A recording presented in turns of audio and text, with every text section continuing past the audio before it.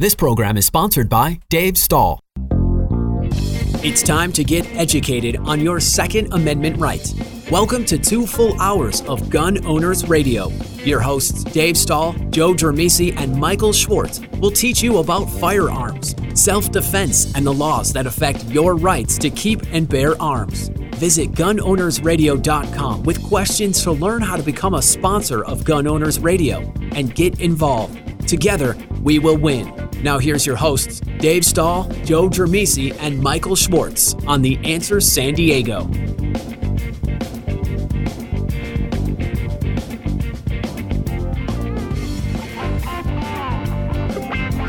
All right, folks, welcome to Gun Owners Radio, FM 96.1, AM 1170. The Answer. Hey, does selling your home stress feel overwhelming? Well, it doesn't have to be that way with Scott Vinson from Caldwell Banker Royalty Realty. Scott is the perfect guy to help you sell or buy your home. Scott has always been a San Diego County gun owner, board member from the start. So if you're moving, let fellow Second Amendment supporter and real estate broker Scott Vinson help you sell your home and find your new home away in the United States. Call him today at 619-948-2459. Tell him you heard all about it on Gun Owners Radio. Again, give Scott a call, 619-948-2459, or just go online to Scott Vinson. That's FVINSON.com. All right, what do you got today? Hey, did you guys check out the Magnum interview we did Thursday? Were you guys able to tune in? No, Jack I was Wilson? not in town. It was cool. Where were you? Where was it? L.A. Oh, what were you doing up there? Car stuff? Uh-huh. Oh, Yeah. Cool. Yeah, we interviewed. But I heard it was good. And I've talked to a couple of people that have actually seen it. Yeah, it was cool. Jackson, did you see it? Were you able to check it out? No. As he looks No. over his No. shoulder. You had. I know you have a busy schedule, so you probably weren't able to tune in. That might have been Thursday. Isn't that the day you shoot? No, it's Wednesday, right? Yeah. Yeah. So, Jack Wilson, it was very, very interesting. I thought it was actually pretty fascinating. He was the guy from the Texas church shooting who put an end to it, and it was really fascinating. Did you check it out at all, Joe? No, I thought about it about an hour before, and then I thought about it again about an hour after it was over. But fortunately, it's going to be posted, so I'll be able to watch it. Yeah, we're going to post it. He is that guy is made of granite. Isn't it already posted? No, not yet. Oh, I thought it was. He was. Talk about it. He was so matter of fact and so, just like unflappable. It's not surprising. I'll tell you just an interesting tidbit if you haven't seen it, just to kind of whet your appetite, is so it's like a 42 or 43 foot headshot that he made to stop this heinous monster that was killing people, which is horrible and tragic. 43 feet, I think, right? Does that sound right, Joe? 43 feet? Did I get that right? Yeah, I hadn't heard. I heard it was a little bit closer than that, but that's still almost 15 yards. That's under stress, not bad. Right. So he has practiced that. So it was one shot. It was a headshot, and it was perfect. And it ended everything right there. Boom, done. Stopped the carnage. It was absolutely amazing. One of the interesting things that he talked about in the interview is that he's practiced that shot since, and only on a range under a controlled environment without the stress of a mass shooter, and he only makes that shot about 70-80% of the time. Wow. Yeah, see, and that's what I was saying too, because a lot of these guys are saying, "Oh, I could make that shot. It's not that far." But he did it when he had to under that situation. It's not. Yeah, you can make it a lot of times at the range, but can you do it when you have to? Well, I just thought it was interesting. I thought it was interesting that he practices it since, that he's tried to do it since, and that he only makes about 8 out of 10 times. But this guy, like you said, he made it when he had to, and it was amazing. It was a really, really interesting interview. He was just so matter of fact about everything. Pretty calm, cool, and collected, right? Extremely. Yeah, you can see that too if you watch the actual church video, the shooting. You can see he's really. It doesn't look like there's a lot of nervousness or anything like that at all. He does look really calm. Yeah, it needed to get done, and he did it. And I think everybody there is blessed and lucky that he was the guy. Yet that other guy could have shot back. Which guy? Didn't the other guy have a gun? The bad guy? Yeah. Oh yeah. He actually murdered 2 people. Well, that's what I'm saying. So I mean, he could have very easily been shot. Yeah. You know. Oh he yeah. could have ducked. I mean, I probably would have ducked. That's the thing is. Did you ask him why he didn't duck? Yeah, and so I asked him a lot about his mindset and what was going on in his head and that sort of thing. And I guess that's what I'm saying is when you watch the interview, he's just very matter of fact. It was just like, well, it needed to get done. You know, I mean, I'm paraphrasing, but he's basically, you know, it needed to get done, so I did it. Not like, well, you know, I thought this and I had this go through my head, and none of that. It was just it needed to get done. I had the tools to remedy the problem, so I remedied it. Well, and that's another thing too. When these people talk about that shot, I could have done that. I could have done this. Not only did he do it when he had to, but there was a bunch of screaming, running people between him and that target when he shot too. Yep. So talked about that. Talked about like how did he make that decision and what was. You know, and it just all very matter of fact. It basically, to summarize, although I highly encourage you to watch the video because you learn a lot about him, and he was very interesting to talk to, and what a gentleman. But to summarize, he fell back on his training. I was just going to say, I think you can base the whole incident on training. Yeah. You know, to where it's almost second nature. Yeah. You know, the situation comes up. He knew exactly what to do. He didn't have to think about it. Yep. Yeah, amazing. So a couple of shout-outs. Shout out to everybody who celebrated Veteran as a Veteran on Thursday, and a big thanks to everybody that thanked a veteran on Thursday and went to a ceremony or a memorial. Whatever. I went to the I don't know if it's called a christening, the christening of the memorial in Santee, which is the first memorial in the nation to honor all 6 branches of the military, including Space Force. What do you think about Space Force, Jackson? I've always liked space, and to hear Space Force, my mind is always on Space Force whenever we talk about it. That's awesome. I couldn't have said it better. So it was a very cool ceremony. Thanks to Dustin Trotter, who was the 2nd member of San Diego County Gun Owners ever, and he's the guy on the Santee City Council who was responsible for making sure that Veterans Memorial happened. And of course, thank you to all the veterans and everybody. Shout out. This is an interesting shout out, Dave. You ready for this? I'm ready. We're going to hear more about this when we have Laura Lothian on a little bit later. Shout out to the guy at the San Diego airport who works at the Lost and Found. Thank you for being a listener.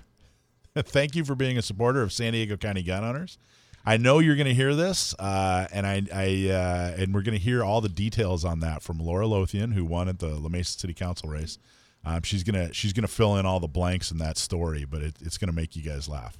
And a shout out to John Becker. If you spend any time with San Diego County Gun Owners, you probably know who John Becker is. John won. He was the tabletop. He does a ton of tabletops at gun shops, Dave. A ton. And he won for, I guess this is quarter 3. He won the gun. So every quarter we give away a gun to people that have worked tabletops, and he won the gun. So I'm actually meeting him down at Glock store. He's gonna pick out the Glock of his choice, and that's a huge thanks to John for all the volunteer work that he does. And we'll be sure to say hi to Brittany, your friend Brittany at Glock store. Yeah. Yeah, we'll say hi to her, and John Becker's gonna. I think this is gonna be his first Glock too. So, yeah, congratulations, John. I know you're listening as well. So, and then the Not Me SD OC pepper spray situational awareness. How did that go Saturday? Oh, it went great. We had a full class. We had a number of moms and daughters together. We had a husband, so I had to clean up my jokes and stuff. But no, it went really well. Everybody seemed to have a lot of fun. We had a bunch of inert sprayers donated to us from Palm, so they got to play with those and check them out and spray each other. So it was fun. It went well. It's cool. Well, thanks for doing that. All right. So, hey, we're going to go ahead and take a quick break, but don't touch that dial. We're going to have competitive shooter Nami Cannon on the line right here on Gun Owners Radio, FM 96.1, AM 1170. The Answer.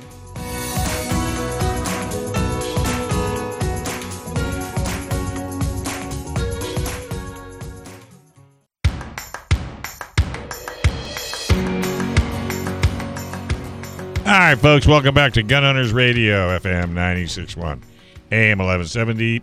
The Answer. At 13, some girls do soccer, some girls do softball. This 13-year-old does competition shooting. So get to know Nami Cannon next. But first, self-defense and emergencies can happen to anyone, and there's no guarantee that the justice system will be on your side. Make sure you are protected for the legal battles after your self-defense battle. While you protect your family and property, U.S. Law Shield is here to defend you 24/7, 365 days a year with a comprehensive self-defense coverage at affordable price. Bad guys don't take days off, and neither does our coverage. So, listeners, you can get a free T-shirt when you use promo code Gun Owners Radio. Sign up today. Go to uslawshield.com.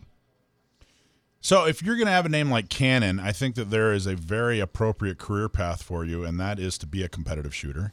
Or either that or maybe go into the military and do artillery. Our next guest, Nami Cannon, is an award-winning USPSA PCC shooter at the ripe old age of 13. Nami, are you there? I am. Can you hear me? I can hear you perfectly. How are you?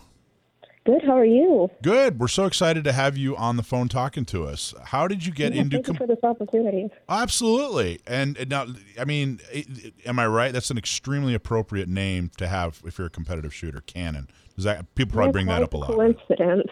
It's quite the coincidence. Yeah, it kind of is a coincidence there. So how did you get into shooting? So first we were I think it was around duck season, and we went to Cabela's, and we came across the Michelicks, and my dad was like, oh, I look at Jerry's videos all the time before I get guns. Do you know who he is? And I had no idea. And while he was showing me some of his videos, we came across Lena, and then I was like, oh, this is really cool. And my dad had already been nagging at me to, like, choose a sport, and I was like, oh, I might want to try this. So exactly for my 9th birthday, my dad went through, like, 4 different ranges, and he finally found a coach that would teach little 9-year-old Nami. Thank God. That's cool. What state are you in? I'm in Texas.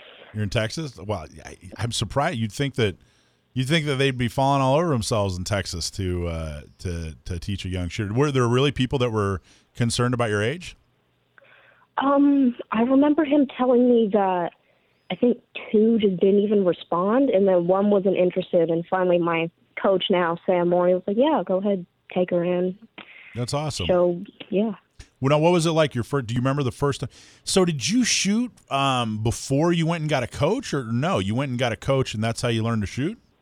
I mean, like, I assume every shooter. I shot like a BB gun in the backyard, but that was mostly it. I shot like 22 in like property here and there, but other than that, not really. And what are you shooting now?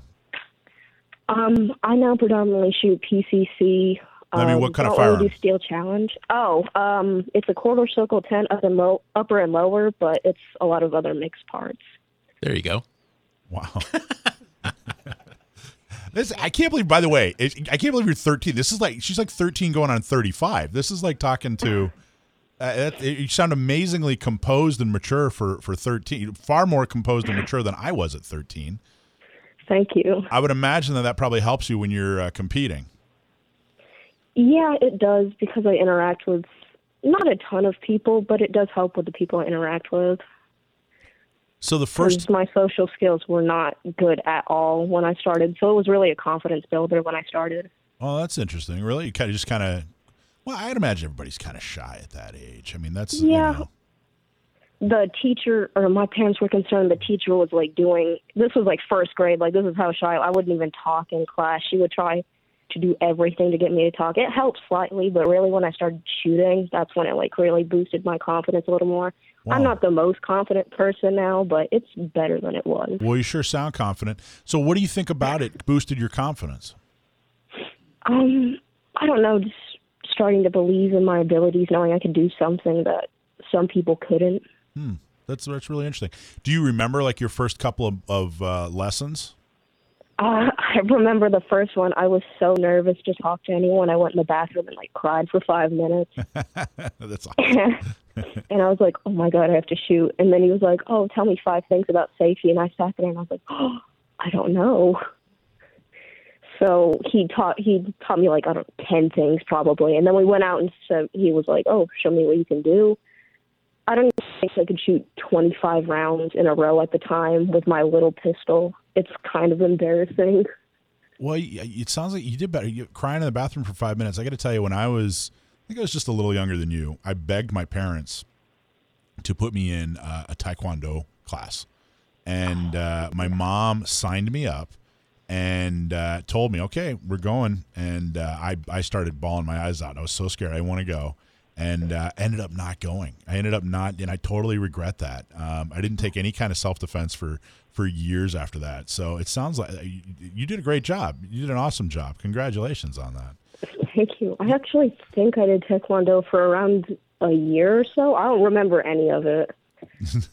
Well, you did way better than I did. We actually have a competitive shooter here in the studio who is 8 years old. Well, you haven't done competitions yet, right? Have you done a competition, Jackson? Not yet. He's 8 years old. He goes once a week, and he shoots what do you shoot? What do you currently shoot? I am currently shooting a 9mm 48. Glock 48. What advice do you have for an 8-year-old? He's starting right around the same age you did. What advice do you have for him? I mean, he's doing better than I was shooting a 9mm at 8. I didn't start shooting until like 2-3 years ago, so he's already doing better than I did. Well, what's made you? What's something that you have done that's made you successful?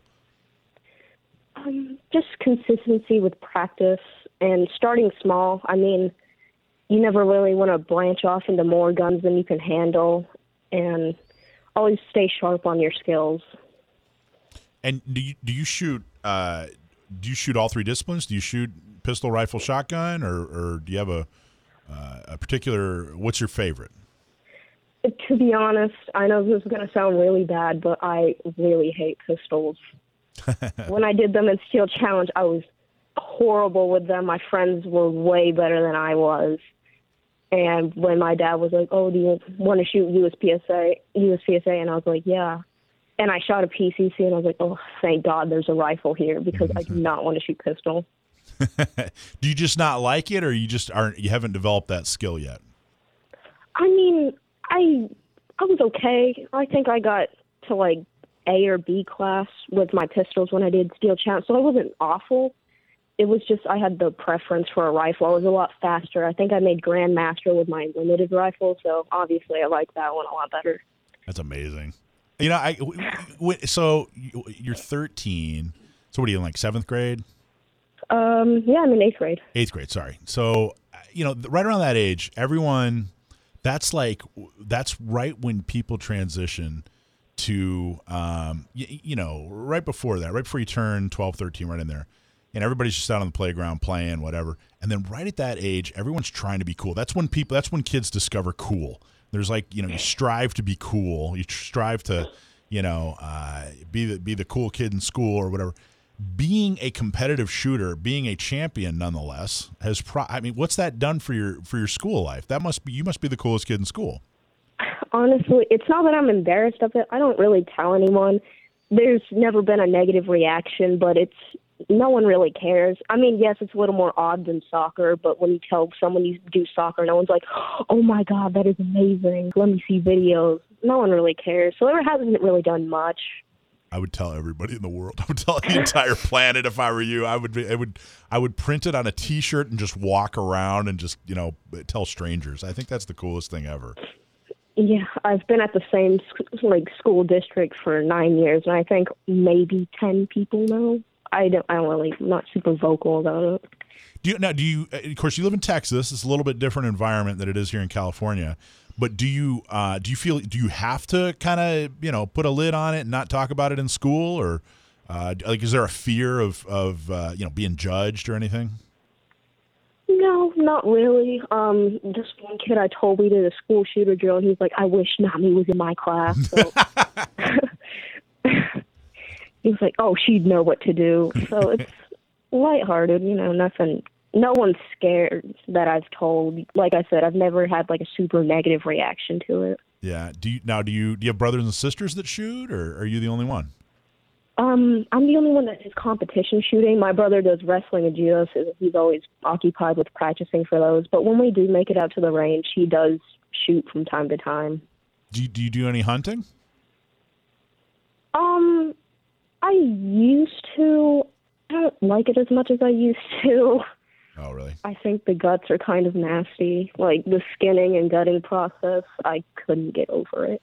You know, I'm with So you on my- that. I got to tell you, guts are kind of nasty. Jackson and I agree there, right? Guts generally nasty, right, Jackson? Very. Yeah, we're with you on that one. So, was it deer hunting or what kind of hunting did you do? Deer hunting, I think we went duck hunting a few times, but other than those two, that's about it. So, what do people say when they do find out you shoot guns? Oh, that's cool, or either they just say cool and kind of walk away, or they say, what kind of, like, gun do you shoot? Not that they were super educated on it, but, you know, I just put the caliber, because, like, I feel like generally everyone knows, like, a popular caliber. Now, how does it work, like, when you're at home? I imagine you have, of course, designated times that you go to the range and practice, right? How much do you practice typically? So it's probably bad, but I don't practice as much as I probably should because our home range, which we don't really have a membership to, we can't get out there very often. So my actual live fire practice is local matches. At home, I'll do reloads and maybe some footwork drills, but other than that, I'm pretty limited because I can't actually fire. That's interesting. Now, do you have access to your firearms, or how does that work? If you're, I didn't have guns. My dad had guns when I was growing up, but I didn't have any firearms until I was an adult. How does it work in your house? Are you able to? How does access to your firearms work? The funny thing is the safe is actually in my room because we couldn't find any space to put it in the house. So it's like 2 feet away, and I could open the safe, but I don't plan on doing anything. They know I don't plan on doing anything with it, so it's not like dangerous. I just keep it locked, go into it when you need to, and check the gun always. Never put a loaded gun into the safe, and you'll be fine. That's awesome. Seriously, this is not like talking to a 13-year-old, is it, Dave? She's a better interview than most of the adults that we talk to. You're doing a fantastic job. All right. Well, Thank you. Yeah, absolutely. Here's what we're going to do. We got to go to a commercial break, and then when we come back, we're going to ask you a lot more questions. How's that sound? All right. Thank you. Okay. Hang on for just a minute. All right, folks, we're going to take a quick break. This is Gun Owners Radio, FM 96.1, AM 1170. The Answer.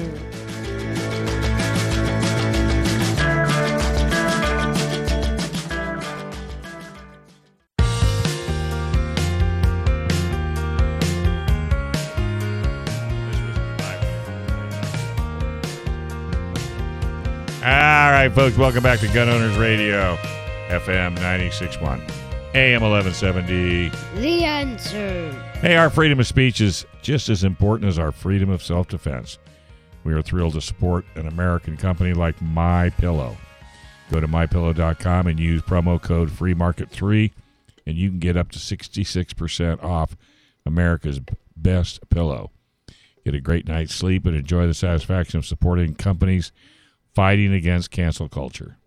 That's MyPillow.com, and use the code FreeMarket3 for up to a 66% discount. How cool is that? That's cool. All right, we're talking to Nami Cannon, award-winning USPSA PCC shooter, and she's telling us all about her competitive shooting and how successful she's been. So what are some of the other things? What are some of your other hobbies that aren't shooting? Every once in a while, I'll cook dinner. I enjoy cooking. I'll cook dinner sometimes. I've started collecting manga lately. My dad got me the first 3 volumes of this show I really liked. And from that point on, up until last week, I just finished the series because I think there was like 23 books to it. So I enjoy collecting and reading manga. Wow, that's awesome. And what's your favorite dish? What do you like to cook? It's this dish. It's like a southwesterny lasagna called King's Ranch chicken. I think it's so good. It's probably horrible for you, but it sounds delicious. You just said some of my favorite things there. It's an easy recipe, I think.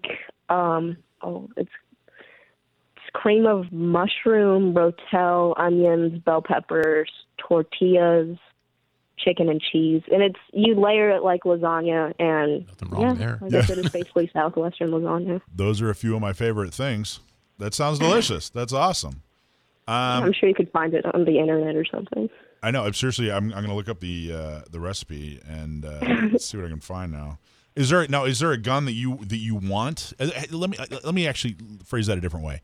Is it more about, have you gotten into the actual hardware? Like, are you into firearms and this gun's cool and that gun's not cool, and here's a gun I really, really, really want? Or is it more about the competition and the guns are just the tool?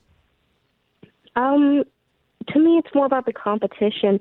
My dad's pretty into building ARs. I think he's built like 4 at this point. My biggest thing is just like the appearance. Nothing else. There's not a specific gun I really want, but yeah, it's just the looks. Are you sponsored by anybody? Yeah, I'm sponsored by Notch Gear. They're a veteran-owned business. They make amazing hats. My amazing-looking handguards is Smoke Composites. They make great products out of carbon fiber, so if you want anything light for your gun, I go to them. And then I have my newest sponsor, Stand One Armory. They make super reliable ammo. I've had no problems with it. I can't believe I'm talking to a 13-year-old. That was that was like a commercial. That was awesome. You did a great job. And so Thank you. so those sponsorships allow you to compete. Do you travel a lot to compete?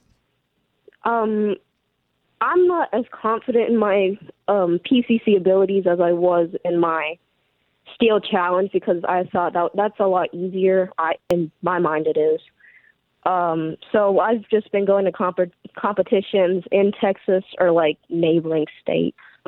So, like on the weekends, you go to like some informal competitions to practice, and then you go to like more, qualifying and more formal competitions to place that type of thing.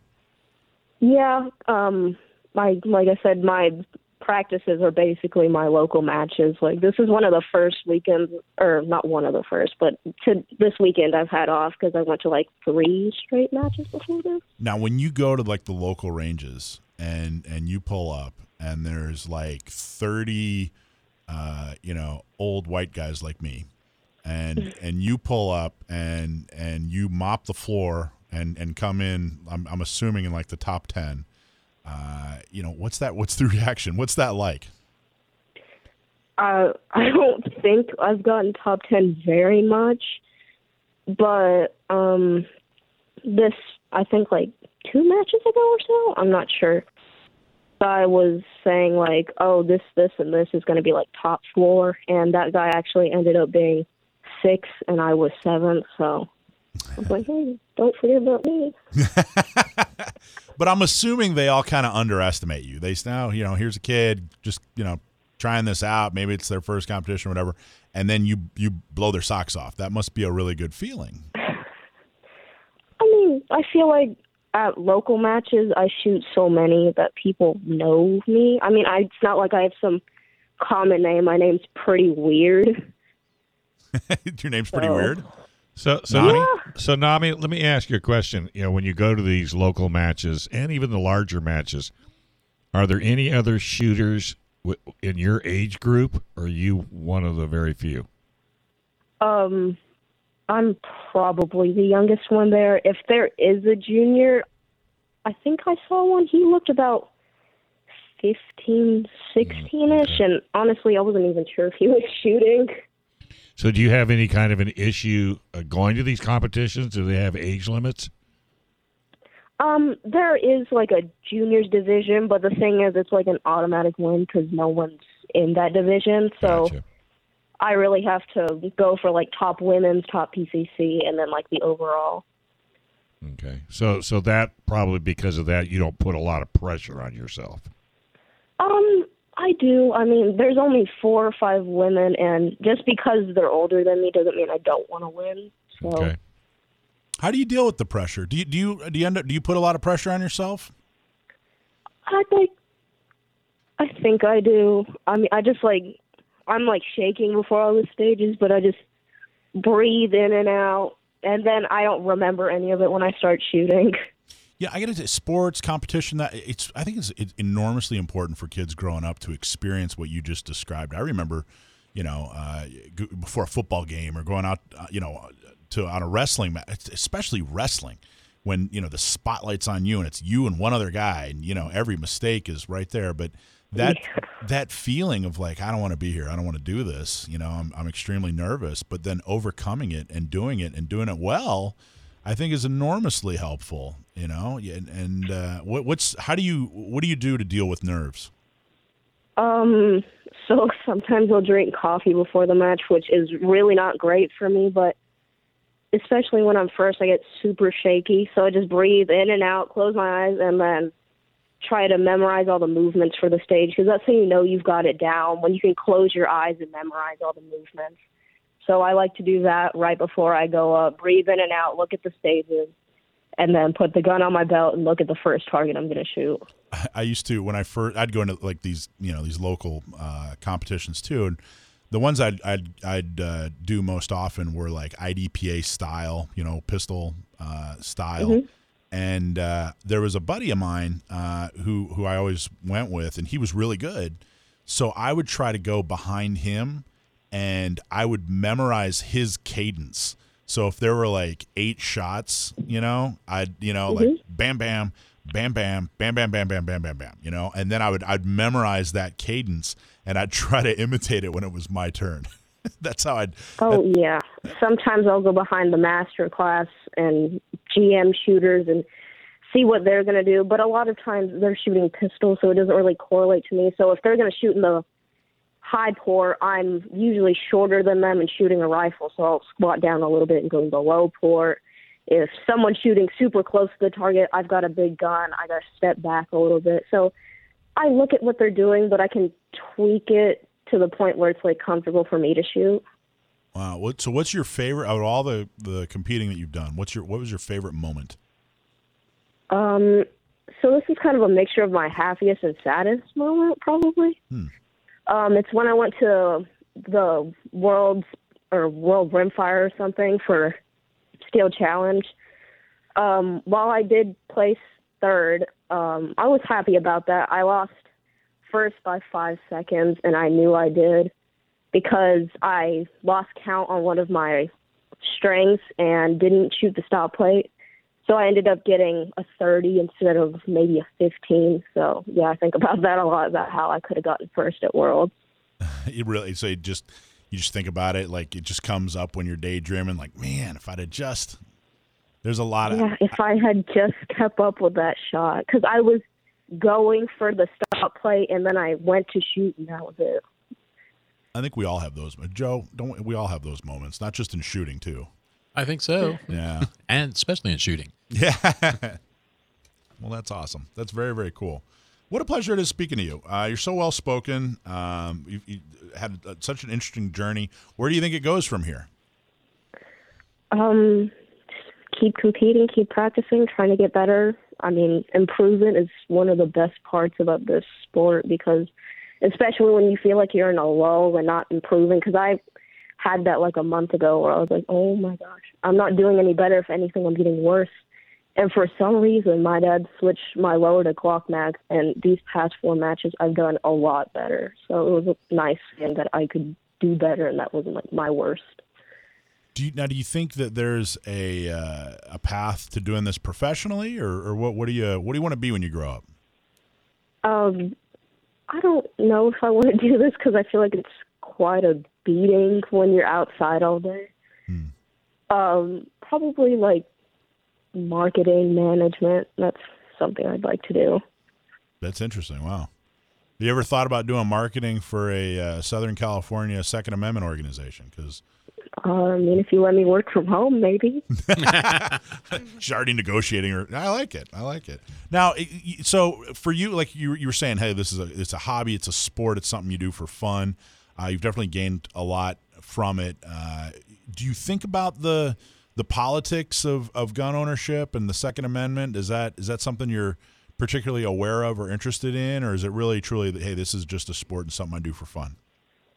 To me, it's just a sport. I'm not super into politics. I find it really boring. My friend's super into it, but I'm like, man, I can't watch all that stuff. It's just kind of boring. Well, you're right. You're absolutely right. It is boring. Well, Nami, it was extremely interesting talking to you. Do you have like a public page that people could follow your competitions or anything like that, or anything you want to promote? Mm-hmm. You can follow me on Instagram at Nami_shoots365. Nami_shoots365 on Instagram. All right, cool. You gonna follow her, Jackson? I think so, and I think I might just do now. There you go. Good job. What's your Instagram? Do you remember? ServiceDog_Chase. ServiceDog_Chase on Instagram. All right, awesome. Well, Nami, thank you very much. What an interesting interview. Keep up the good work. I think we'll probably have you back on in the future and see how you're progressing. And thank you so much. You got to bring her to gun prom. Yeah, well, yeah, we have a big, huge gala every year, like 1,000 people, and we raffle off guns. And, 999 people. We raffle off guns, and it's a lot of fun. And it's actually called the Second Amendment Celebration Dinner, but it got nicknamed Gun Prom because we all dress up, and so we'll have to see if you'd be interested in coming out to Gun Prom sometime. We will see. Awesome. When's the last time you were in San Diego? It's been a while since I've traveled out of Texas, honestly. Yeah, see, you'd like San Diego. I might. I'd have to go. We have an ocean. We do have an ocean. Well, Texas has an ocean. She just I don't know if she lives close to it. You live close to the ocean? I think the closest one is like 6 hours away, so not super close. Yeah. Come to San Diego. There you go. Ours is way closer. That's the one thing San Diego has. It's way closer. Way closer. 30 minutes tops. All right. Thank you very much for calling in. It was awesome. We'll definitely look forward to chatting with you down the road. Yeah, thank you for letting me talk to you guys. Our pleasure. All right, folks, don't go anywhere. La Mesa City Council member Laura Lothian's going to be on the line, and she's going to tell us all about how she traveled down that trail to become a new La Mesa City Council member right here on Gun Owners Radio, FM 96.1, AM 1170. The answer.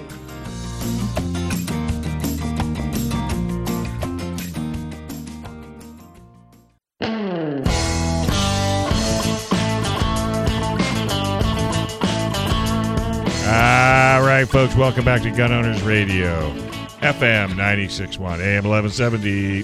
The answer. So how do you know when the opposition knows they're weak? When they never talk about the issues because they're calling everybody a race. Oh, sorry, that's not written here. It's not on the script. Laura Lothian is on the line to talk about her victory in the special election for La Mesa City Council. But first, we want to give a special thanks to Christy at U.S. Law Shield for helping to set up the interview with Jack Wilson, who is a member of U.S. Law Shield. Stories of good guys with a gun never get as much play in mainstream media as anti-guns stories.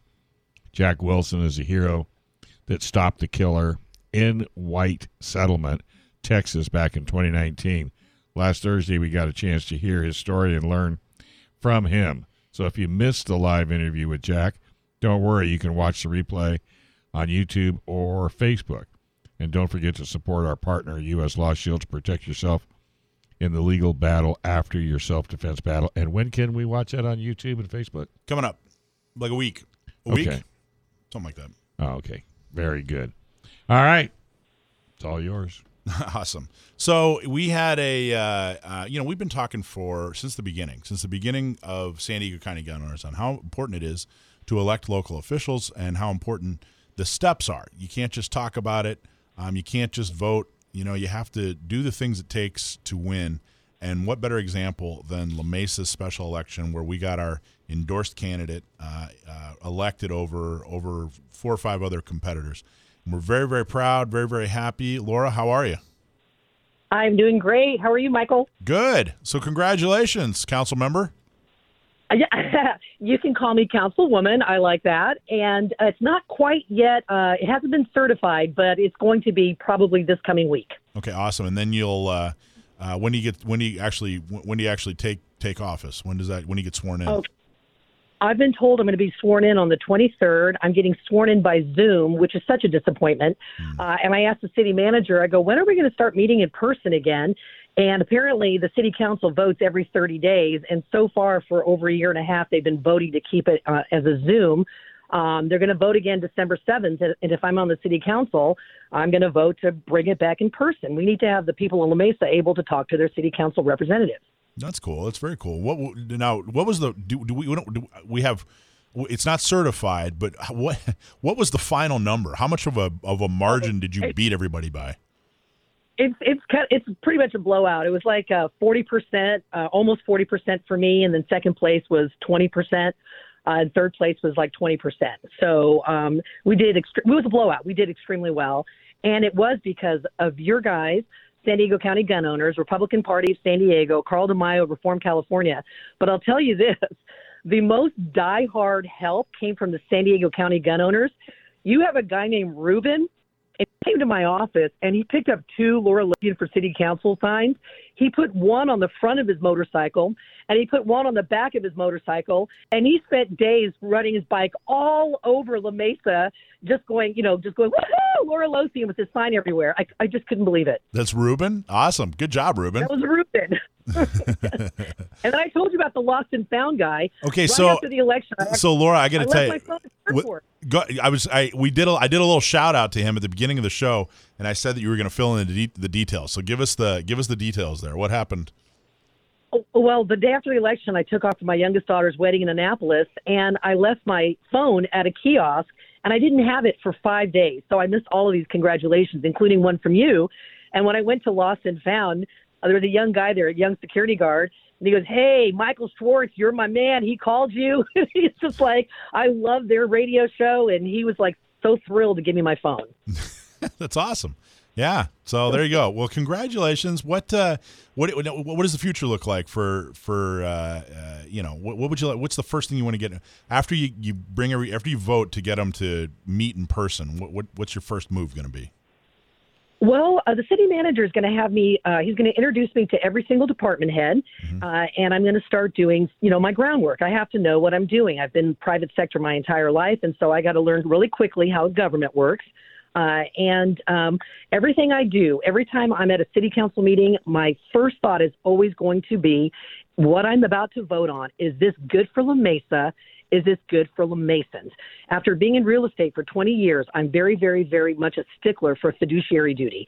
And my obligations and duty are not to outsiders. They're not to the global issues. They're to La Mesans. And that's going to be my focus for everything. And this is it's not a full-time position, right? No, it isn't. You meet twice a month, but just like anything, if you want to do it right, it's going to consume a ton of your time. So I'm not going to quit my full-time job. So I'm just adding a lot more to my plate. But I want to make sure I do everything right. So yes, it's going to be a lot more than just part-time. That's actually where I was going with that. Is you're one of the hardest working people I know. You put in, I don't know, your schedule's huge. It's extremely full. You're going to continue to work on your full-time job in real estate.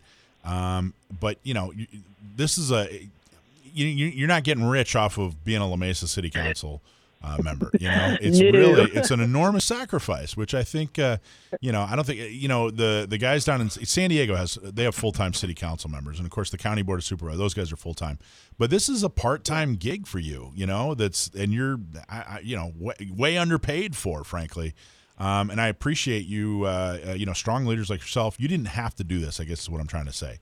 Your life was going great and you had a fantastic career and you were having a lot of fun, but you said, hey, you know what? I want to make La Mesa better. And one of the ways you want to make La Mesa better is standing up for the Second Amendment, which we appreciate. But I just wanted to say thank you for that. Well, my pleasure. And it's going back to the early days of America, citizen representation. I am a citizen, and I'm not going to make a career out of this. And I'm not going to be, you're not going to see me doing this 30 years from now, like a lot of politicians do. So it's citizen representation, and it's because I want to do good for La Mesa. And the other thing, I am confident. There's so many people that we endorse. And my first thought is, I'll bet you they're never gonna mention the words San Diego County gun owners again. once they get into office. I feel like this is going to be a great relationship. I feel like that you are going to stand up. You know, we don't need you to talk about it 24/7, but when the time comes and when we do need support, I feel like you're going to be the type of elected official who stands up proudly and says, "Yep, let's do this." By the way, let's keep this tape. We're going to keep this tape because you said you're not going to be doing this in 30 years. And I don't know why mayor keeps running through my head. So we're going to keep this tape and we'll just wait and see. Okay, Michael. No, that's Dave. Well, actually, that was Dave. Dave said that. That was Dave. Well, and the only reason I say it is the compassion in your voice and what you're trying to do. And if you don't see things turn around the way you want it to turn, you're not going anywhere. You're going to stay until it's done, right? Yes, you're right about that. I don't walk away from an unfinished project, but I also don't like to see people in their, I was one of the people that was behind term limits in La Mesa that we spearheaded, 10, 12 years ago. I just don't like to see people, election after election after election, just sitting there. It's like, what are you doing? What's your point? See, that's what I just said. You're not that person. So you're going to keep working till it's right. And one of the big things, Carl DeMaio has enormous impact on this race. What was it like working with Carl? Fantastic. He's extraordinarily focused. Before he even started to help me, he called me and goes, Laura, I'm going to help you with this election. He goes, you have to listen to my advice. You have to be disciplined. You have to make the calls. You have to be out there. I want you to meet everyone I introduce you to, basically, and then don't go off the reservation. And so I did. I listened to him. I talked to him all the time. He was fantastic. He had a fantastic team, Jordan and Nicole. I called Warden Jordan because I felt like I was constantly being monitored for, sticking to my schedules and sticking to my calls and sticking to my exposure. So they were fantastic, very disciplined, very focused. All right. Well, cool. Well, thank you, Laura. Appreciate it. All right. Well, keep up the good work. Love talking to you. I'm sure we'll hear how things go as the road's laid out for you. Okay. Yeah, I'm really excited. I'm chomping at the bit. I can't wait to get started. Jackson, you want to say congratulations to Laura? Congratulations, Laura. There you go. Thank you, hon. That's Action Jackson. He's our youngest co-host here. Say that 10 times fast. Co-host. Yeah, exactly. Yeah, if you need a campaign manager, we'll send him your way.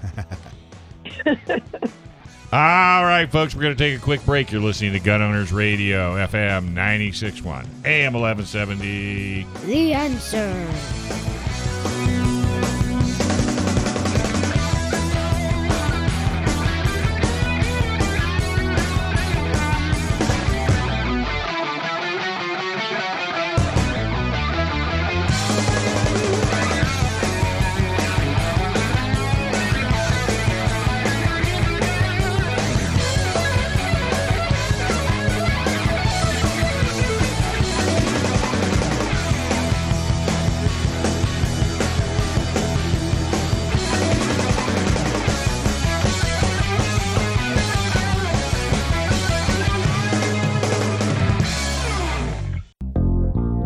Welcome back to Hour 2 of Gun Owners Radio with your hosts, Dave Stahl, Joe Germisi, and Michael Schwartz. Visit gunownersradio.com with your questions and comments or to learn how to become a sponsor of the show. Time to get involved and get active. Together, we will win. Now here's Dave, Joe, and Michael on The Answer San Diego. All right, folks, welcome to Gun Owners Radio, FM 96.1. AM 1170. The Answer. While the trial is politically motivated, it seems the Rittenhouse has drawn an honest judge and has a good chance of having a fair trial. More on this next with Joe Germisi. But first, PRMI Mortgage, primeres.com/Alpine. Are you in the military? Are you looking for help for a VA loan? If you're looking to buy, refi, or if you're just considering a reverse mortgage, you need to call our local mortgage guy that you can trust. Call Chris Wiley at PRMI Mortgage. For nearly 25 years, Chris has been helping local San Diegans with all their mortgage needs. Call Chris Wiley at 619-722-1010 1303, or just go to primeres.com/Alpine. You ready? All right. Okay, so we'll talk about the Rittenhouse thing. Before I start, though, I wanted to just mention something. We had Amy Reichert on here from Reopen San Diego a couple of weeks ago, and they were talking about something they did with the police and firefighters and medics in the city of San Diego who are on the verge of being fired because of this vaccine mandate. And, these people were resisting this thing again, and they're having another rally this Friday, and it's at the Oregon Pavilion in Balboa Park. It's at 3:00 out there. And, if you're available, support these people, because this is much more than arguing over a vaccine. And it's not really the vaccine, it's the mandate. It's the government forcing people to do things that they really have no right to be forcing people to do. And it's not going to stop till people stand up. And these people now, they say almost 1,000 of them are standing up, and they're risking their livelihood, their careers, their jobs to stand up and fight for this. So if you can support them, please do that. So on Friday though, we had a firefighter actually in our CCW class that's an 18-year firefighter. He's 2 years away from retirement, and he's, for whatever reasons, he's not getting vaccinated, and he's on the verge of losing all that stuff. So it's good to support these folks and see if they can help us end this nonsense. So anyway, wanted to mention that. So the Rittenhouse thing. So I wrote this article about, I think about 2 weeks ago. For some reason, we switched things around, and it made sense at the time. I can't remember why we did that. We talked about something else last week. Yeah. But when I wrote this, it was right at the beginning of the trial, and they had just, the judge was giving some instructions to the jury and everything. It really hadn't started yet. But I was looking at the judge, and the article was the gist of the article was that it looked like we had it looked like Rittenhouse had drawn an honest judge as opposed to a political activist type judge, and I based that on some of the things that I saw. Like he had given the jury some instructions about watching out for the media, and he actually came out and he said, we have unfortunately a very biased, very misleading media out there. So, things that you might see that you're not supposed to be looking at anyway. But, it's intentionally biased a lot of times. And I thought that was really refreshing for a judge to kind of point that out, because I think that is the reality.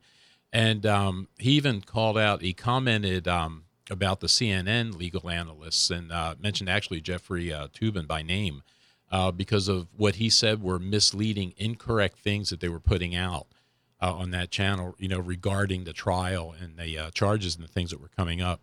So, it was, I thought those were good signs. The other thing, he removed a juror for a stupid joke that the juror was even dumber enough to tell to a bailiff there.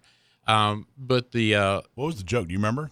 What was the gist of it? Yeah, it was something like, why did... if it's appropriate. No, it was something like, why did Rittenhouse stop shooting? Because he ran out of... No, it actually wasn't Rittenhouse. It was over the person that riot started over, the criminal that was shot by the police.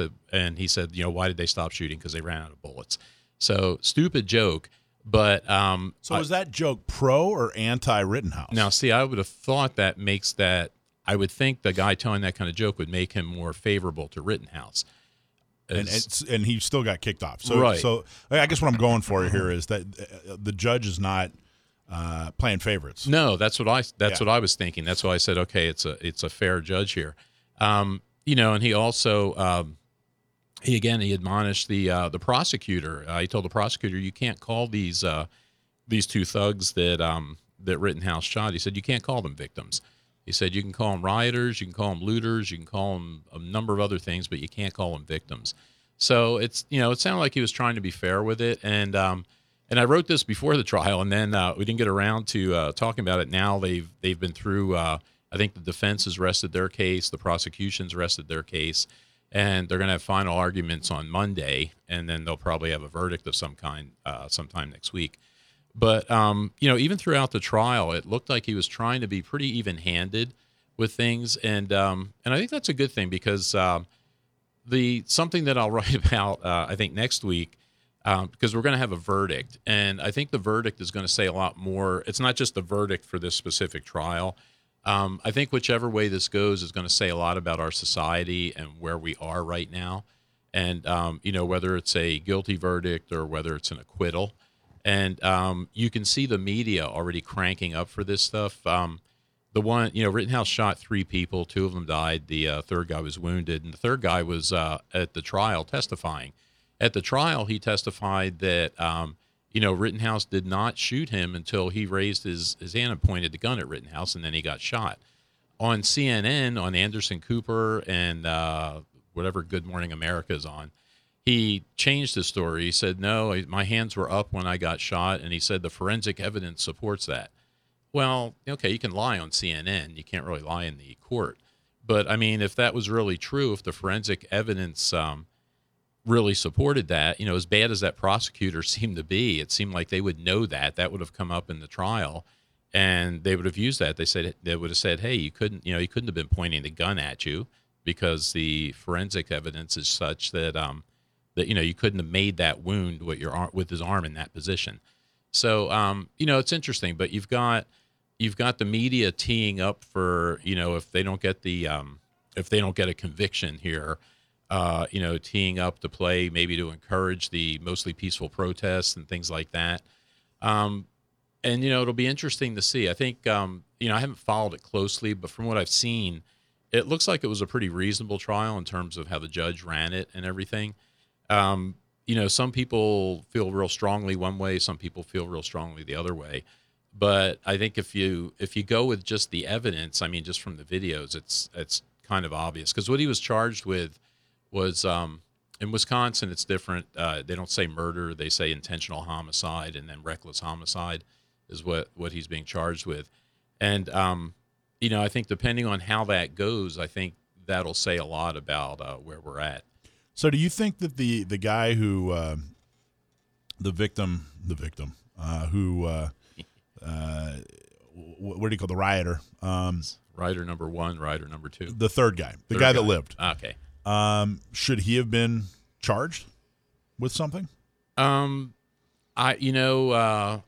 I would think so. It depends. And here, at least in California, I don't know what the law is out there. But in California, if you point a gun at someone, you're going to get charged with something. In a way, ask me or tell me if you think this is stupid.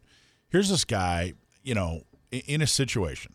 Let's judge him, whatever. It was a riot. I think he was actually out there in a different. Anyway, let's skip that part. A bunch of people are shouting, "Hey, that guy shot somebody," or "Hey, he's an active shooter," pointing at Rittenhouse. Mm-hmm. And he approached him and eventually pointed his gun at him.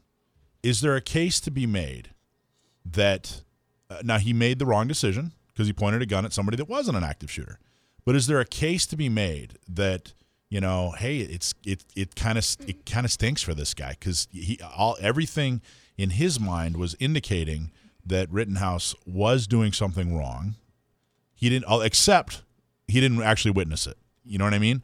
I guess what I'm saying is I'm kind of wondering if I were in that situation, if I were in a situation where an entire crowd was pointing at somebody who was carrying around a firearm and saying, hey, that guy just shot somebody. That guy's an active shooter. That guy's a murderer, that sort of thing. I wonder how I'd react. Yeah, and it's interesting because for one, they had to chase Rittenhouse down. Rittenhouse was trying to run away. And I don't know where this guy came into that. I don't know if he came into it at the end, if he was part of the chasing. So it's hard to say.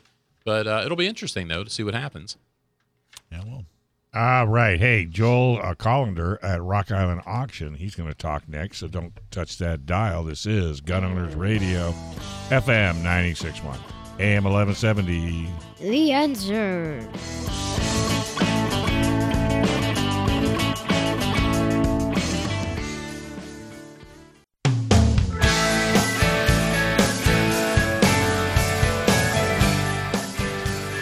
All right, folks, welcome back to Gun Owners Radio, FM 96.1, AM 1170. The Answer. Joel Collender from Rock Island Auctions is on next to talk about the fine art of collecting firearms. But first, we are proud to partner with the National Concealed Carry Association as a 10-ring partner. NCCA exists to serve the Second Amendment community by providing a nationwide network of 2A advocates They offer elite and self-defense and concealed carry training from the nation's top instructors, and they provide rock-bottom prices on the best selection of gear and accessories. You can join them today. Members get great prices and free shipping. Learn more about them at nationalconcealedcarryassociation.com. Awesome. Okay, so we're going to talk to Joel Colander from Rock Island Auction. Joel, are you there? Yeah, sure am. How are you? Good, man. How are you? Oh, I'm great. I'm getting ready for deer shotgun season in Illinois next weekend. So nice. And final touches. I think you guys just got your first snow too, didn't you? Oh, a little bit. Thankfully, nothing sticking too much. Yeah. All right. Well, good luck out there. Thank you. First off, let's start with the name, Rock Island Auction. Why is it called Rock Island? We are located in Rock Island, Illinois. Also, borrows a little bit. That's the home of the Rock Island Arsenal that started sort of our metro area, the Quad Cities area. So, and of course, a lot of people know them from their M1903s and various other Milsurp goodies they've purchased throughout the year. So, seemed pretty fitting for a firearms auction house. So that's actually my next question. What exactly is Rock Island Auction? We are the number one firearms auction house in the world, and we have been since about 2003. That goes for the sheer number of guns. That goes for the dollars worth of guns. Almost any way you can measure it, nobody tops Rock Island Auction Company as far as for a firearms auction house. And that's all. That's the only type of auction you guys do is firearms? Yeah, there's firearms. There's basically anything gun guys would like. So you might find, you'll find some militaria in there. You'll find some bayonets. You'll find uniforms. Not very often, but you also find ammo. You'll find accessories. Every once in a while, some military vehicles, some tanks, some Class 3, some NFA items. You just never know what you're going to find. Are they live auctions or online auctions, or how does that work? A little bit of both, actually. So we have, and it's something we cater to gun owners of sort of every stripe, every level of collecting. So whether you're looking for the best of the best, like 7-figure firearms, or whether you're looking for a $500 Glock, we're going to have that in one of the various auction formats, two of which have a live audience. Our online auctions, which we call our arms and accessories, those are those no live audience. So it's just either call in or we have a live streaming software as well that you can use right through our website. 7-figure. So what's an example of a 7-figure firearm? Well, this last September, we sold a pair of pistols that had belonged to Alexander Hamilton. Oh, wow. Those sold for $1.15. Last December, we sold Teddy Roosevelt's silver-plated Colt single-action army. That sold for $1.46. There's been a number. There's been a string, and it's really, really encouraging for the firearms market. Guns that reached $1 million were far and few between, and here we're doing it, several times a year almost for probably the last 2 or 3 years. So it's been really encouraging for collectors. Yeah, and that was one of the things I was going to ask about too, because reading, I get True West magazine because I like cowboys type stuff. But they mentioned it might be you guys in there, and in most issues there's auction information, and it's interesting because, like you were just saying, a lot of I'm seeing guns that were auctioned off in the 6 figures, and just primarily single action handguns that were associated with Billy the Kid and with Pat Garrett and people like that, and pretty interesting that you guys come across that stuff. Yeah, the Colts and Winchesters are definitely our blue chip guns. For lack of a better term, those are the ones that are regularly drawing high prices. It can either be one that's associated, it's got some sort of real close historical tie. It's associated with somebody whose name you know, or it is it's just art. There's no other way to put it. It's been engraved, or it's been gold plated, or it's been embellished and somehow preserved for 140 years to end up looking like it does today with us. So, Joel, where do you get a lot of these weapons? Are they from families that, maybe the husband or the wife who's been the collector passes on, and the family just wants to bring it to the market, and that's why some of these unusual guns are starting to pop up? We do. Yep, they're all from across the country, even some international consignments as well.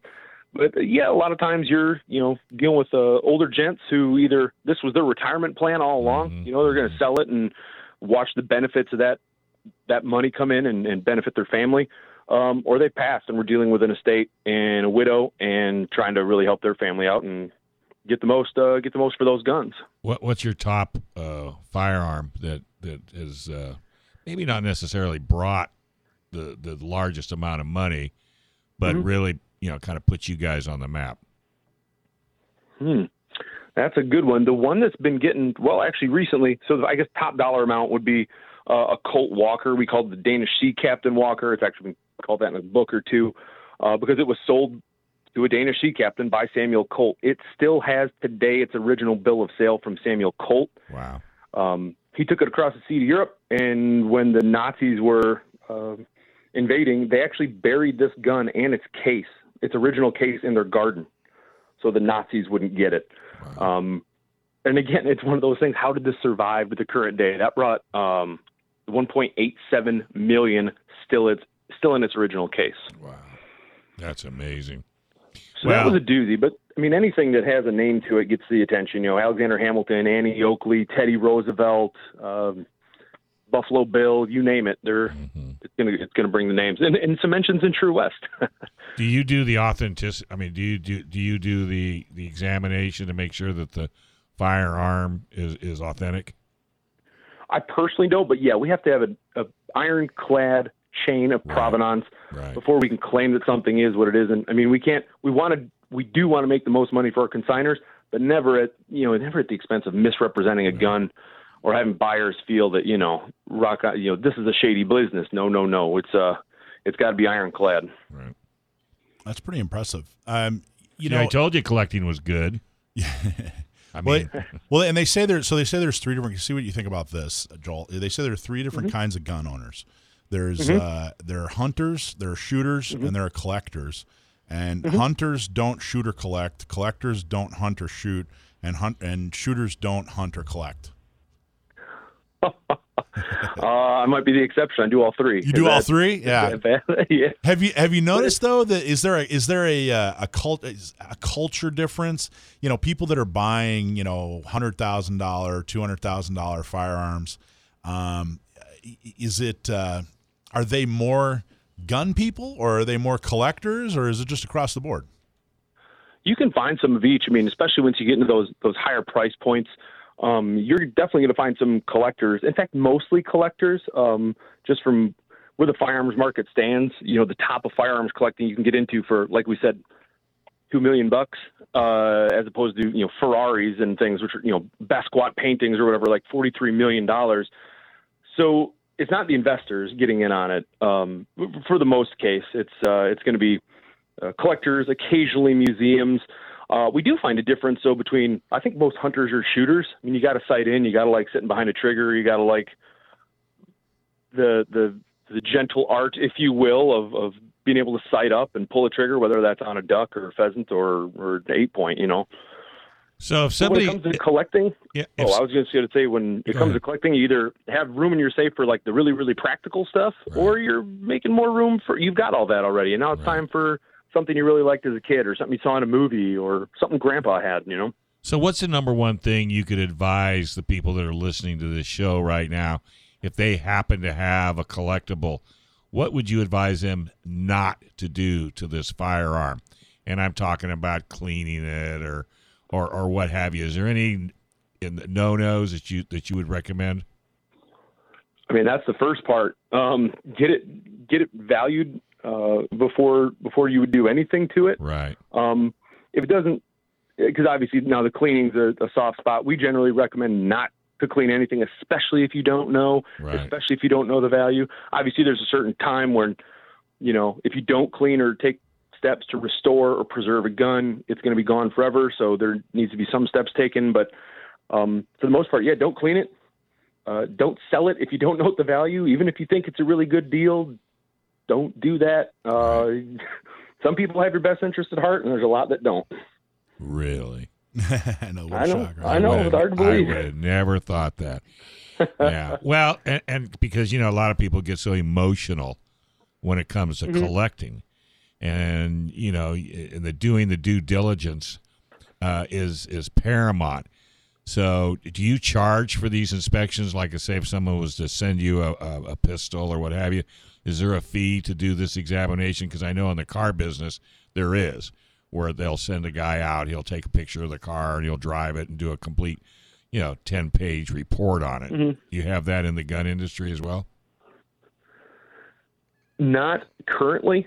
There are steps we take, because if it is authentic, and a consignor can stand to make money, of course, we take a percentage of that sale for our fee, so we could stand to make money as well. So it's in our best interest and the consignor's best interest if we give at least a precursory look at this thing and say, hey, is this really what all it's chopped up to be, or is it, it's just another story? Exactly.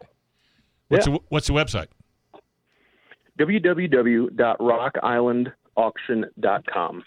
How often do you do auctions? Anymore, it's tricky now. About a little more than 18 auctions a year. Oh, wow. Okay, so people should get on that site and stay up to date. I'm sure you can, get the newsletter and that information sent to you as an alert. Oh, yeah, and all our social media channels are up there. You can sign up for emails and make sure you know when an auction's coming. We do a pretty good job of making us think when that's about to happen. So we're about to go to commercial here, but we're gonna on the other side here. We want to talk to you more about Rock Island Armory, Rock Island Auctions. That probably happens a lot, doesn't it? We do get that. That's okay. All right, we're gonna take a quick break. You're listening to Gun Owners Radio, FM 96.1, AM 1170. The Answer.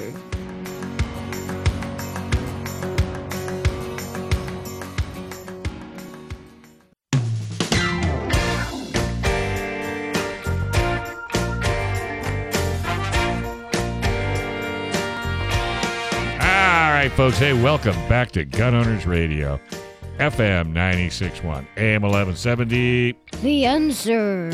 Hey, if you have legal matters that involve firearms that you need, then you need to call our attorney, John Dillon, especially if you have questions on red flag laws, gun registration, gun transportation, or maybe you need to know that your guns are California compliant.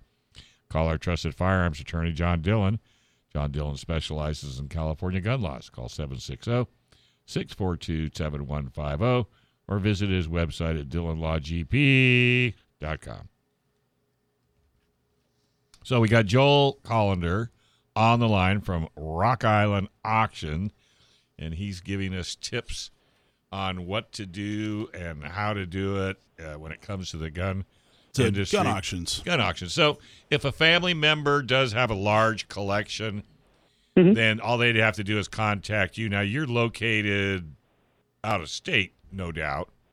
So how would somebody, say, in California get in touch with you, and how would that work out? Do you travel, or you just do everything off of, photos and videos and things? Yes and yes. Kind of whatever works out easiest. It depends, on the size of collection and what's worth everybody's time, and to make things easier, facilitate things for everybody. So, yeah, a lot of times we'll fly out, we'll come take a look at a collection, or maybe we have, drivers in the area who are already picking up a consignment from, a neighboring city or state, and they might swing through on the way through. But a lot of times things can be submitted actually right to our website, whether it's photos there or photos through email, but it's we got any number of ways to get it done. Well, it sounds like a good job opportunity for Joe. If you hire Joe to go out to this guy's collection, take a bunch of 150 photos, answer a bunch of questions, then Joe sends that info to you, you guys verify it, and then make the customer a bid or an option. All you got to do is train Joe up so he has that skill. Oh, right? you know more about guns than most, so I'm just saying. So now you were saying how you don't just sell like valuable collectibles, that you sell like stock Glocks, that sort of thing. What's the difference? Why would somebody go to an auction to buy a stock Glock as opposed to just going down to a gun store? What makes you guys different? For some of those items, a lot of times, I say stock Glocks. We do have some Gen 5s, Gen 4s. A lot of times you might find a pair of police trade-ins. Well, if you find a pair, you might get a little better deal on them. Or maybe you find a Gen 1 with the Tupperware container, things like that. No, you're probably not going to find that at a local gun store. Most of the time, if you're looking for a run-of-the-mill, you could buy it at a local store. You could buy it from us. You might get a better price on it. It's all kind of part of an auction. Interesting. So, are there any additional fees if you buy a firearm with Rock Island Auction versus a gun store? Yeah, and that you should always know about when you're placing your bids. If you're trying to form a budget, we charge when you win. There's a 15% buyer's premium, and that's if you pay with basically any way except a credit card. A credit card, they toss another, I think, 3.5% on there to cover those merchant services fees. But basically 15%. So you win a $1,000 gun, you're paying $1,150. So where are there's also? Oh, I'm sorry. I was going to say you should also be aware potentially your state may charge tax. Unfortunately, with that whole Wayfair ruling, now we've had to start assessing tax in a couple different states. Actually, the majority of states, and shipping charges. So where, how does an in-person auction happen? Is it do we say, hey, we want to have an in-person auction here in San Diego, and then items are gathered, or is it more of a, well, hey, we have a bunch of items, and so therefore we need to have an in-person auction? Or how do the logistics work? Sure. Well, all our auctions are held at our facility in Rock Island, Illinois. So most of the logistics are just at one point getting the guns here, and for that, there's either shipping because we are an FFL, of course, or we do have drivers who, for large collections, may need to pick those up from a consignor's residence. But they're all held in our facility in Rock Island, and it is, I tell you what, it's a beautiful thing. When you have one building, actually it's two buildings now, but the first one's 86,000 square feet, and a good at least quarter of that is our preview hall, where you can just walk through. Every gun in the auction is set up on display. I should say more on exhibit. We try not to make it just a display. Like, we're trying to show you a little background, a little history on a lot of these guns that have that to offer. And you can pick them up. You can touch them. You can shoulder them. You can see what it feels like in your hands and inspect them. I mean, it's obviously you should be able to do that for an auction. You got to know what's going in your collection and what you're going to spend your money on. But some of these items are, museum-worthy items in every sense of the word, and you're good luck trying to get that kind of access at a museum. So we say, even if you're not going to buy, we encourage people to come to our preview day. It's always the day before our premier auctions and our sporting collector auctions. Just a comfort experience, comfort education, comfort all. All right, and if you just say you just want, if you're listening and or you've always had an interest, and you just want to dip your toe in the deep end of the pool. What's an easy way to start collecting? Sure. Well, I found that collecting tends to happen in stages, and it's kind of all what you're interested in. The first stage tends to be, at least for most of us, accumulating. Like, you get all your basic stuff, and you get your shotgun, and you get your deer rifle, and you get your AR, and you get a handgun and a revolver. And after that, it's kind of wherever the mood takes you. I happen to like wheel guns and very, very early Colt semi-automatics. Those really appeal to me. Well, you might like German bolt actions. You nailed it. That's exactly what I like. German bolt action. There we go. Now, let me ask you this. I have a nylon 66 circa 1973. How many, is that 5-6 figures? What are we talking there? Oh, at least 6. If you include the decimal points, maybe, right? Right. But for people to get started, it's what you like. And we always say, and a number of collectors, I can't claim this, there are people smarter than myself who said, but if you're going to, invest a little bit more money in a gun, and you're going to get into this, and you're going to, like you said, dip your toe into the pool, buy the book. Even if it's a $500 book, buy a $500 book before you buy a $5,000 gun. Now, what's the book? The inventory of what you're selling, or the book on that product? On that particular gun, and there's the people who have come before us and kind of done the scholarship. So Gotcha. You know if it's authentic, you know if it's right, if it has the right markings. You can compare condition, you can compare. Right. I mean, all the things that go into a collector firearms purchase. So, Joe, let me ask you this, because in the car world, like when you go to a car auction, the lesser expensive and the better deals are like on Thursday and Friday. Now, I know a lot of this is generated by television, and then all of a sudden when you get to Saturday and Sunday, that's when the high dollar product, goes across the board. Does that fall the same within your auction where, the lesser, or guns and what have you go earlier in the week, or do you save everything for Saturday? No, so our auctions are 3 days, at least the big ones, our premier auctions. That's what the world-class firearms are, Friday, Saturday, Sunday. When I first started, I would have said that most guns, like most of those biggest, those heavy hitters, fall on Saturday. Gotcha. Well, then this auction came up. I'm kind of in charge of getting all the what we're going to video as it sells. And I'll be darned if Friday isn't just jam-packed. Like, we're going to be down there the whole day filming these big dogs that are rolling on Friday. And it's just so there's not I would say, a best day that they always sit on best items. What I will say, though, as far as here's a tip for beginning collectors, if you're going through a catalog, and this is any auction, start from the back, like the last lot, and browse forward. Because everybody's going to browse lot number 1, 2, 3, 4, 5, and then keep going. And then they'll place bids. And as they run out of money or as they win items during the auction, like, they'll be done bidding. You will be competing against less people at the end of an auction than you will be at the beginning of an auction. So there's a bidder tip we do like to throw out. Can we watch your auction online, or can we watch it live, or via, I don't know, Zoom, YouTube, or anything like that? Yeah, actually, there's a big old button right on our webpage once the auction is started. So once it's live, and that's 9 a.m. every morning, there'll be like a click to watch live. Oh, cool. And we'll have live streaming audio, video. You can also use that in our React Live bidding software. So you can even use that same audio video to place bids in real time from your computer, instead of if just sitting around isn't your thing. You can get in on the action too.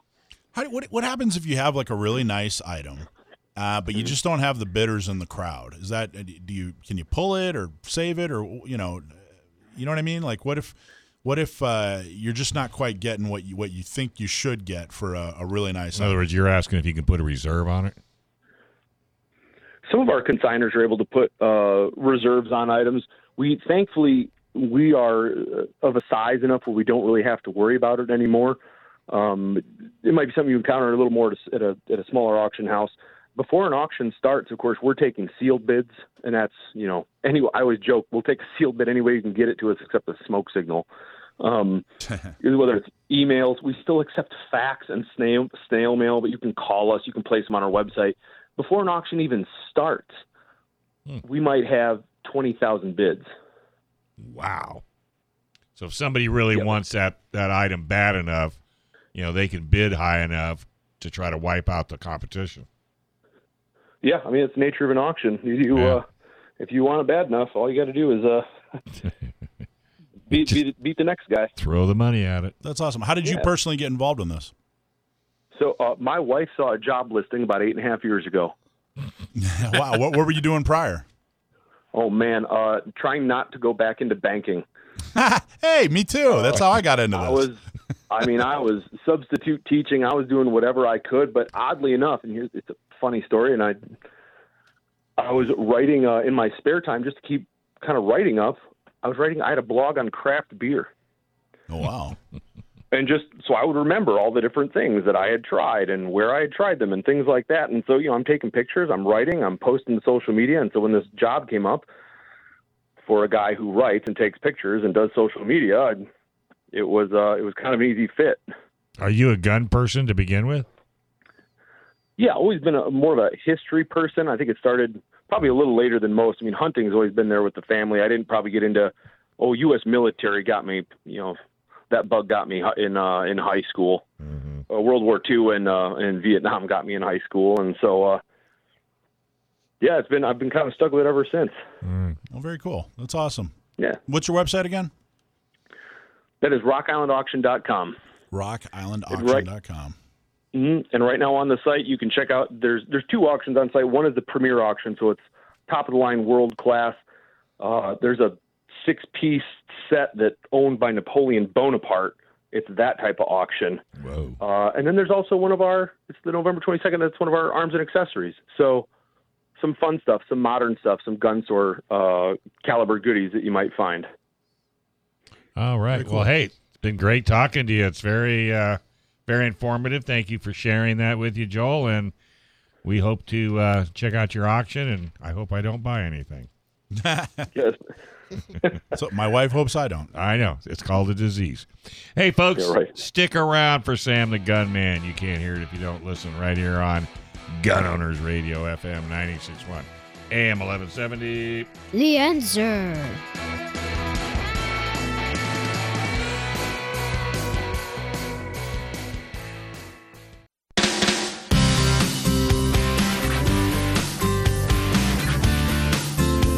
All right, folks, welcome back to Gun Owners Radio, FM 96.1, AM 1170.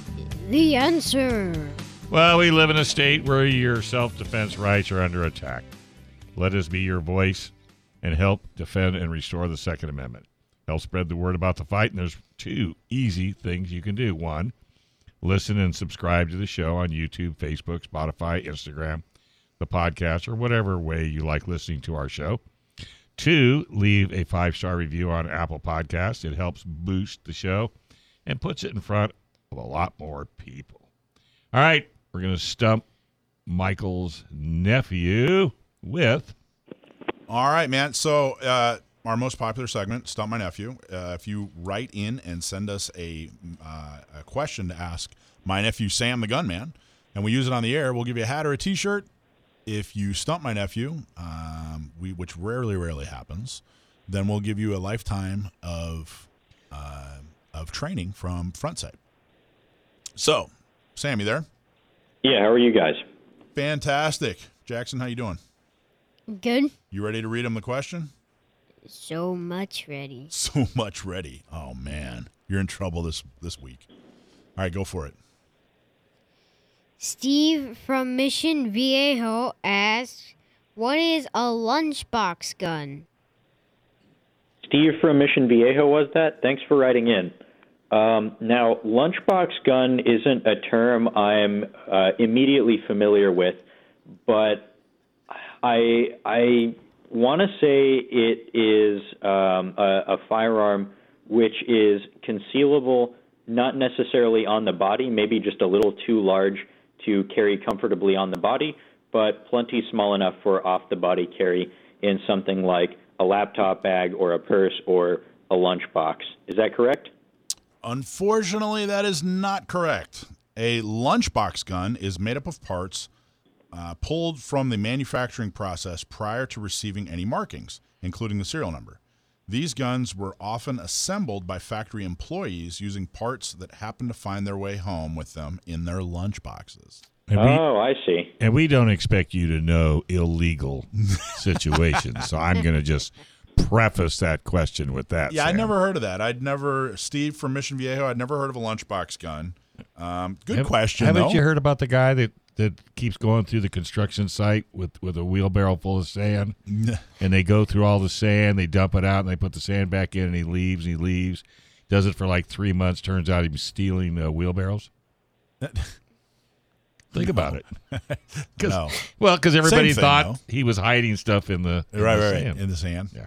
Well, it's I'd never heard of that. I don't even know I don't know if that's like an old question. I'm not sure. I wonder what the context is there. What do you think? I would think that's probably a little bit of an older thing. I would guess that a modern production facility keeps a little better track of its parts. It reminds me of an old joke from some Eastern Bloc country that a woman was working in a factory making sewing machines, and she wanted a sewing machine for herself. So every day she took home a different part. And when she finally had them all and put them together, she ended up with a rifle. Exactly. A lot of these factories made all sorts of different things, including arms.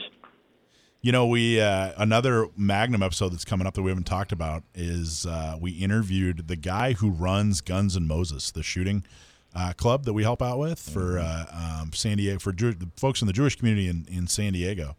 And we interviewed him mainly on the fact that he grew up in the Soviet Union, lived there till he was he moved there. I think he moved when he was like 11, something like that. But he had enough information, enough experience to paint a picture of what it was like living in the Soviet Union, and even worse, being Jewish and living in the Soviet Union in the 80s. It's pretty crazy.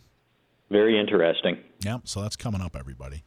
So, all right, you didn't get that one. I got to tell you, that was a tough question. I can't really I can't blame you for not getting it. I've never heard that. I've never heard the reference, but there's a lot of things I've never heard of. So, I don't know. I guess that... I had an uncle who was a longshoreman in Philly, and it wasn't really the lunchbox concept, but he had a garage full of stuff that found its way home to his garage. If it fits in the lunchbox, that's why they start looking at lunchboxes. And he wasn't limited to guns. So listening on YouTube right now, Tom Swan says, it reminds me of the Johnny Cash song, One Piece at a Time. Exactly. Thanks for That's listening. the one where he builds the car from one from every model year. Right. Yeah. Come to think of it, that kind of thing, not necessarily with firearms, hopefully, but with other equipment, has been known to happen at some scale in the military. They call it tactically acquiring something, or they say like it fell off a truck. That's kind of the in-joke for, why do you have 11 M4 magazines? It fell off a truck. Well, see, that's why they have, as you mentioned earlier in the conversation, that, businesses scrutinize their inventory because of lunchbox guns and other situations, and where people took advantage of that situation until management realized that they better tighten up on inventory, otherwise they're going to lose everything. Yeah. Rules are all started by old guys, let me tell you. How do you know the Johnny Cash song, actually, now that I think about it? Why do you know that reference? Cultural osmosis. I'm not that old.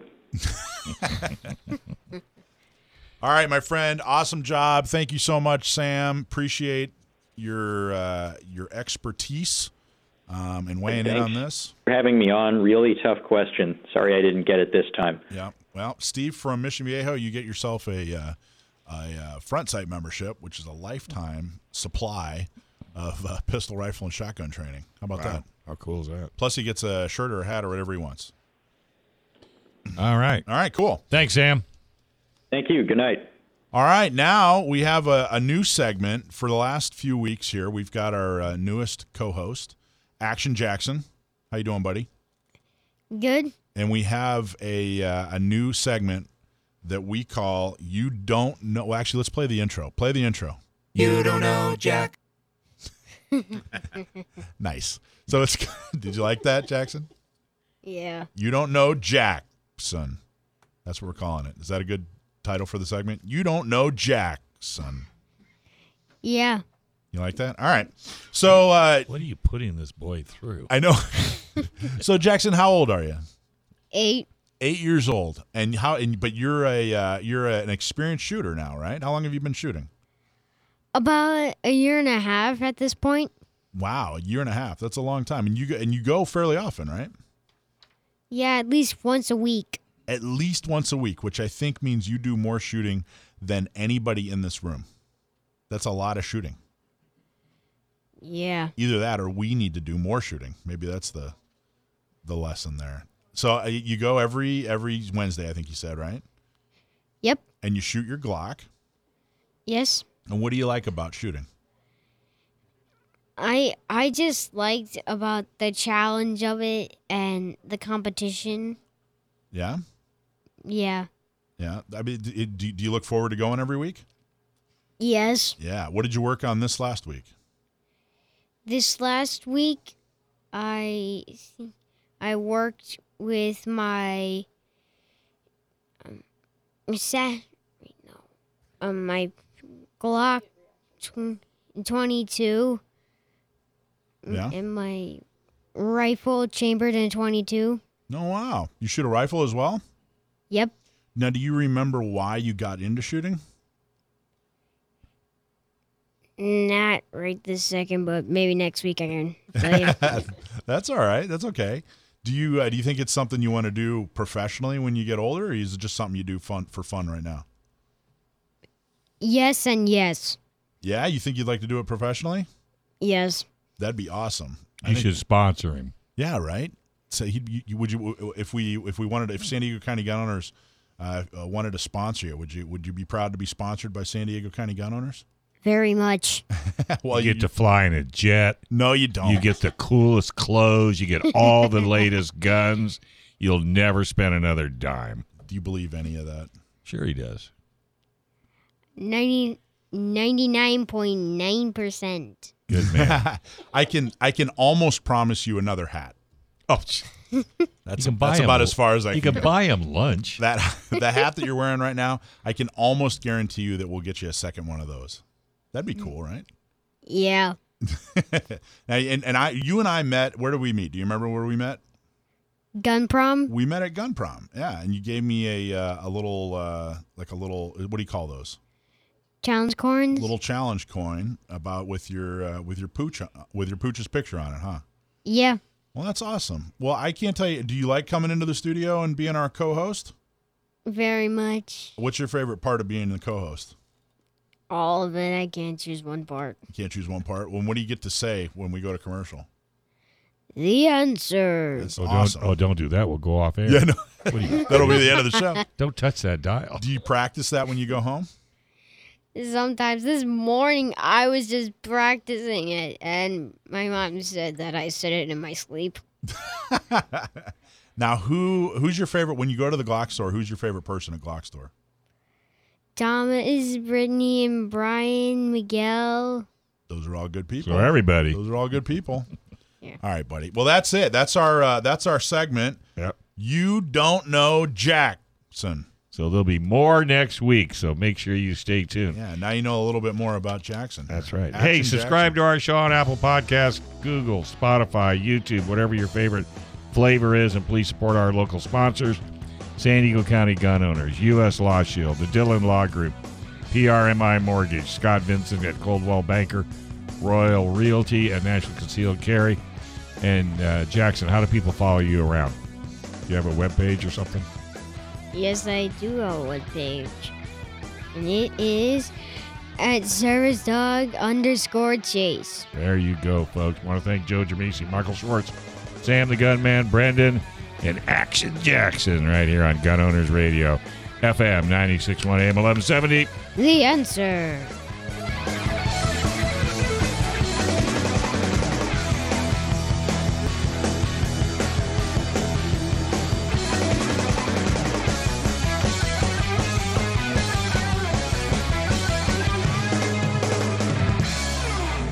This program is sponsored by Dave Stahl.